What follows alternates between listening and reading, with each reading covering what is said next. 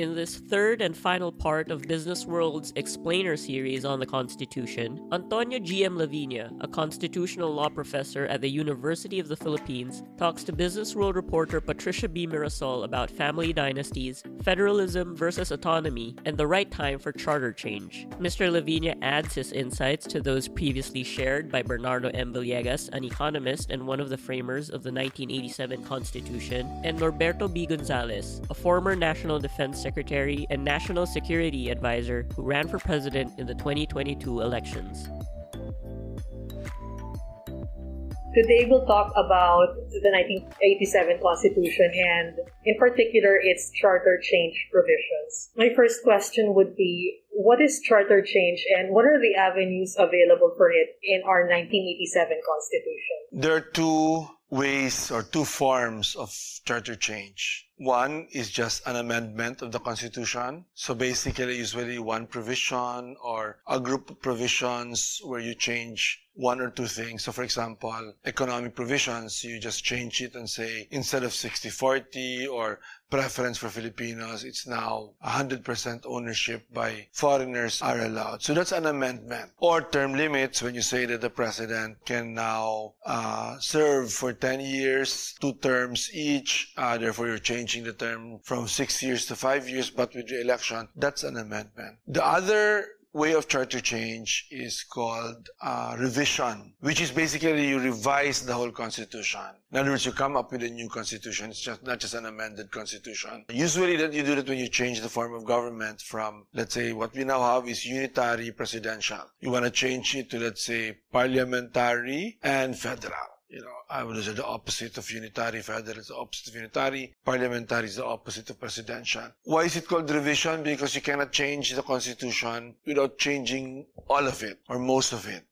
Under that form of charter change. And then following that, the kind of change you want. How do you go about doing it? This is where the ways or the modes of changing the constitution come about. The procedural modes. First is Constituent Assembly. Congress, by 3/4 of the vote of the House and the Senate, can change the Constitution, voting separately. My view is they have to vote separately. But that's Congress. Number 2, through a constitutional convention, which Congress calls for, but the people drafting the Constitution are elected on their own right. So, yun yung tinatawag na charter change by constitutional convention compared to charter change by Constituent Assembly. And the third form is charter change through initiative and referendum. Initiated by the people through a petition signed by certain percentage of voters all over the Philippines, total as well as specific districts. Every district must be represented. And then presented to Congress. So once that's approved to the COMELEC, not the Congress, once the COMELEC sees that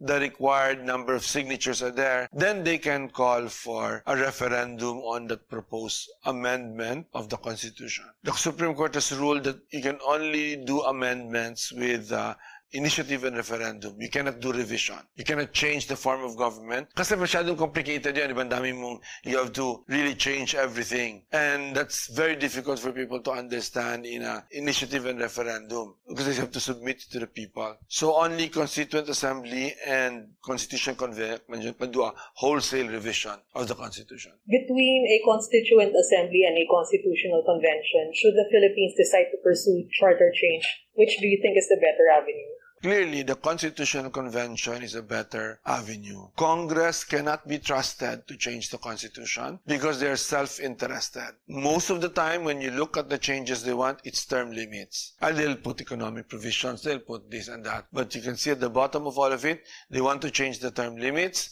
give the president more years, give themselves more years. They want to even abolish term limits. It's all about staying in power for Congress. So they cannot be trusted in changing the Constitution. That's why people have rejected all attempts to change the Constitution since 1992. There was a really good attempt by Fidel V. Ramos. Fidel Ramos was a good president. But because it was seen as he wanted to extend his term, the people said no. They don't want anything to do with changing of terms. That's not for the country. That's for the politicians. Yeah, I was going to ask you about that. I was wondering why there have been several attempts to change our form of government and yet none have succeeded. For instance, in 2018, there was a constitutional commission, right, that was assembled that included former Chief Justice Renato Puno. Headed by former Chief Justice Renato Puno. That's a good example. I mean, I wasn't convinced about all of it, right? But it was a good attempt and certainly very well thought of. But Duterte ignored it. Duterte created that commission. He saw that Congress was not interested at all in federalism. Congress is not interested at all in changing structures. If you ask me, I'm not against charter change. I actually would like charter change. I would like more limits on the power of the president. I would like more powers to the legislature and to the Supreme Court. I mean, there are many things we can change to make the Constitution better. I'd like more transparency in government. I'd like stronger provisions on graft and corruption. I'm not against charter change. But if charter change is just about the politicians getting an additional, term, never mind. Why should we do that? Why should we allow politicians to use the constitutional process to benefit themselves? That's very wrong. That's why people have continually refused to support that kind of constitutional change. And vice versa, Congress is not interested in good structural change, in good constitutional change, because they don't benefit from it. So part of the reason why it's tough for charter change to move forward is because legislators are not going to legislate against themselves. Yeah. For example, the very clear provision that needs to be amended is the prohibition on family dynasties. Because right now there's a provision, but it's not automatically applied. It is given to Congress to decide, right? And that was a mistake of the Constitutional Commission. They should just have adopted that, imposed that. We wouldn't be in a situation where we have all of these husbands and wives and daughters and sons in multiple positions, nationally and locally. It's just scandalous to do that. I think people agree that there's something seriously wrong about a society that does that. But you cannot expect Congress to do that because Congress is 60 to 70% controlled by political families. The president comes from a political family. So only a constitutional convention can actually legislate something like that. What you mentioned reminded me of Chief Justice Renato Puno. He said that anti-dynasty provisions should be part of any constitutional revision because if this provision is not included, then you might as well scrap any attempt at a change of government. Federalism is very dangerous if it doesn't come with an anti-dynasty provision, because basically allowing political families and warlord families to control our regions. You will actually divide the Philippines if you do that. So it has to come with prohibitions on family dynasties. And term limits have to be strict also, because you don't want to be controlled by the same people, the same family year after year, decade after decade. I wonder, since you mentioned that people have been trying to change the Constitution since at least 1992, is there ever a right time to change the Constitution? Yes. There are two instances where it could be a right time to change the Constitution. The first, when the country is in serious crisis, right? And the crisis can be traced to something structural. So, like when a president is sick, you might want to now change the Constitution. Or if there's a deadlock in government that's so important, like a budget deadlock, then the opportunity to change will come. But generally, time-wise, my experience or our experience is you can only change the Constitution in the first 2 years of a presidency. Kasi after that, pagdating na ng midterms, when it's 1 year away from the midterms, and then of course after that, it's all politics going to the presidential elections, right? Nobody's interested anymore in good structural change. And it's all about positioning of families, of individuals. So charter change, which I said can be justified, is no longer being pursued at that point because of what's good for the country, but only because of what's good for specific politicians. So first 2 years lang. I would even say first year. By the second year, you lose momentum already. That's why I don't think it's going to happen under Marcos, because he doesn't seem to show any interest in any kind of charter change. Which is kind of ironic because he ran under Partido Federalismo. His problem is going to be for federalism is his economic managers are going to tell him, we cannot afford federalism. Because federalism, people confuse federalism with local autonomy. That's not the same. Federalism is about regional autonomy and a regional government. So in federalism, the national government is mirrored by a regional government. You have a regional governor that's like the president and the provincial governor. You have the mayor as well of the city. You have a regional parliament that's like the Congress nationally and like local legislative council. So you actually put a new layer of government and justify it by saying some decisions are better done at the regional level, which might very well be true. And if you have political will, you will abolish the departments in the national level, right? So not to replicate, but you'll still have to have some national agency. For example, environment and natural resources, which is my specialization. That should be devolved to a regional level. I agree with that. But you still have to have a national DENR and local DENRs as well. So you can imagine how expensive it's going to be. There are some things like having regional courts, not just regional trial courts, but a regional Supreme Court, a regional Court of Appeals, mirror the national. So those kind of things are very expensive. I was watching the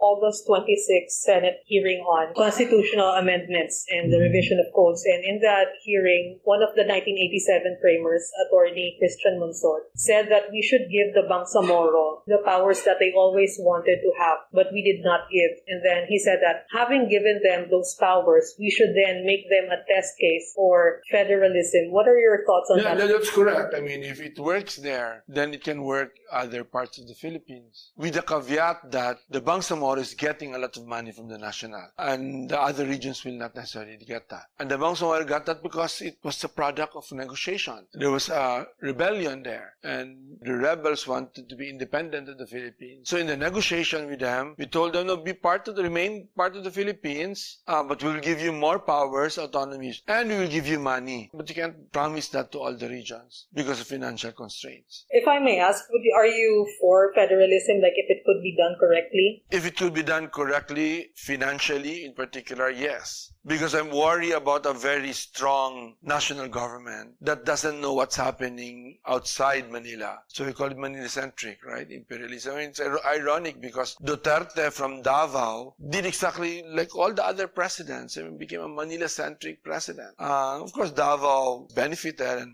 like Ilocos benefited during the time of Marcos, but it's a very shallow way. I mean, in terms of the decision-making, Duterte really centralized the decisions in Manila. I'd like to shift a bit into party systems. Do you think the Philippines would be better served in a two-party system instead of this multi-party one we currently have? No, because you will see that even in the old two-party system, they were not real parties. They move depending on the politics, right? I mean, I think what we need is a multi-party system that is ideologically based. So that is something I would change in the Constitution. Like, for example, in the House of Representatives, and even the Senate, right? You will have representatives that are voted for in their capacity as members of a political party. So people vote not for individuals, not for families, not for celebrities, but the political party they belong to. That's really the superior system. That's the one adopted all over Europe already. I wonder what it would take for the Philippines to attain that sort of political maturity. You'll be surprised at how, when certain things happen, like crises, as I said, that we can quickly do things that we thought were impossible to do. And I'm looking forward to that. I certainly don't want this country to be in crisis, but the crisis counts anyway, regardless of how I feel. So I think we can use that as an opportunity for change. If you were to head a constitutional commission, what provisions would you add for the revision of the current constitution? I actually think we should try a parliamentary system, maybe mixed presidential parliamentary like France, not like the Marcos system, where the president takes care of foreign policy mainly, and then the prime minister takes care of the economy and local things, right? Mainly, I would like to run away from a system that's celebrity-based, that's family-based. So a parliamentary system is better than that. Hindi winner-take-all kasi. And it encourages political parties. What are your thoughts on tandem voting? Tandem voting is, of course, better than the current system. But it's frankly, if you amend the constitution just for that, never mind. So, it's not worth doing it in the end, insignificant. It's not as important as it looks. But certainly, if it happens, that's better than the current system that we have. And what do you think about loosening the FDI economic restrictions? I'll be smart about it. There are certain parts of the economy I'd be willing to open up. Certain parts I'd not be willing to open up. That's a problem there because so ideological, they don't really look at what the impacts are. So, for example, professions. I would actually open that up. Filipino lawyers can compete with foreign lawyers. Philippine doctors can compete with foreign doctors. Philippine hospitals, we need to upgrade them and maybe you need capital from developed countries for that. So I would also probably liberalize schools, liberalize the retail sector because effectively that's already liberalized. But I'll be very careful about telecommunications because you don't want a foreigner to control your communication system. I think it was a mistake that they've privatized Napocor and sold the grid to Chinese. Imagine the Chinese controls our grid, potentially our enemy in war with controls our grid. It's ridiculous, right? So I would think that certain things have to be kept. But at the end of it, it's not important. I mean, they passed a new law, right? On incentives, right? I mean, and on the listing of what should be nationalized or not. And they basically liberalized everything already. I'm skeptical it's actually necessary for the purpose of prosperity or development. Is there anything else you would like to share to our audience? I would encourage our audience to understand what is at stake in our constitutional system. So therefore, they are able to judge also whether we need charter change or not. A constitution is a contract between the people and citizens. And the citizens must be comfortable with that contract. They need to be vigilant so that they will not allow charter change that is not about the country and not about the common interest. Because unfortunately, many of the proposals are like that, hiding under good proposals. But behind all of that, it's really as simple as, I want to be here forever in this post. They hate that. The politicians hate term limits. In fact, that contributed to the proliferation of families because many politicians do not want to leave their current jobs as, whatever it is. So they just like to do it. But since they have to leave, well, I need someone to sit na so that I can come back later on. And it's sad because of that. There are positive things. I said political party development is really very good. You want your people to mature also. And don't give them an excuse that, well, gusto nyo ito, so therefore ito lang, di ba? I think we need to work together to change the structure of the Constitution to make it better, but with the right timing. People actually don't know what the Constitution says. And, even when they say vote yes or no to the Constitution, they'll just pay attention to whatever the politicians are telling them. And I encourage them to really understand it so that they're able to make an informed decision. And that concludes another episode of B-Side. Once again, you heard Antonio G.M. Lavinia, a constitutional law professor at the University of the Philippines, speaking with Business World reporter Patricia B. Mirasol. A few takeaways from their conversation. Mr. Lavinia thinks that it is, and I quote, scandalous that husbands and wives and daughters and sons hold multiple positions in government. He is absolutely in favor of charter change if it means prohibiting family dynasties from entering politics. However, he said, Congress cannot be trusted to change the Constitution because of self-interest. They'd be legislating against themselves, said Mr. Lavinia, who noted that 60 to 70% of the lawmaking body is controlled by political families. This B-Side episode was recorded in September 2022 at the Manila Observatory in Ateneo de Manila University in Quezon City. It was produced by Earl R. Lagundino, Joseph Emmanuel L. Garcia, and me, Sam L. Marcelo. Thanks for listening.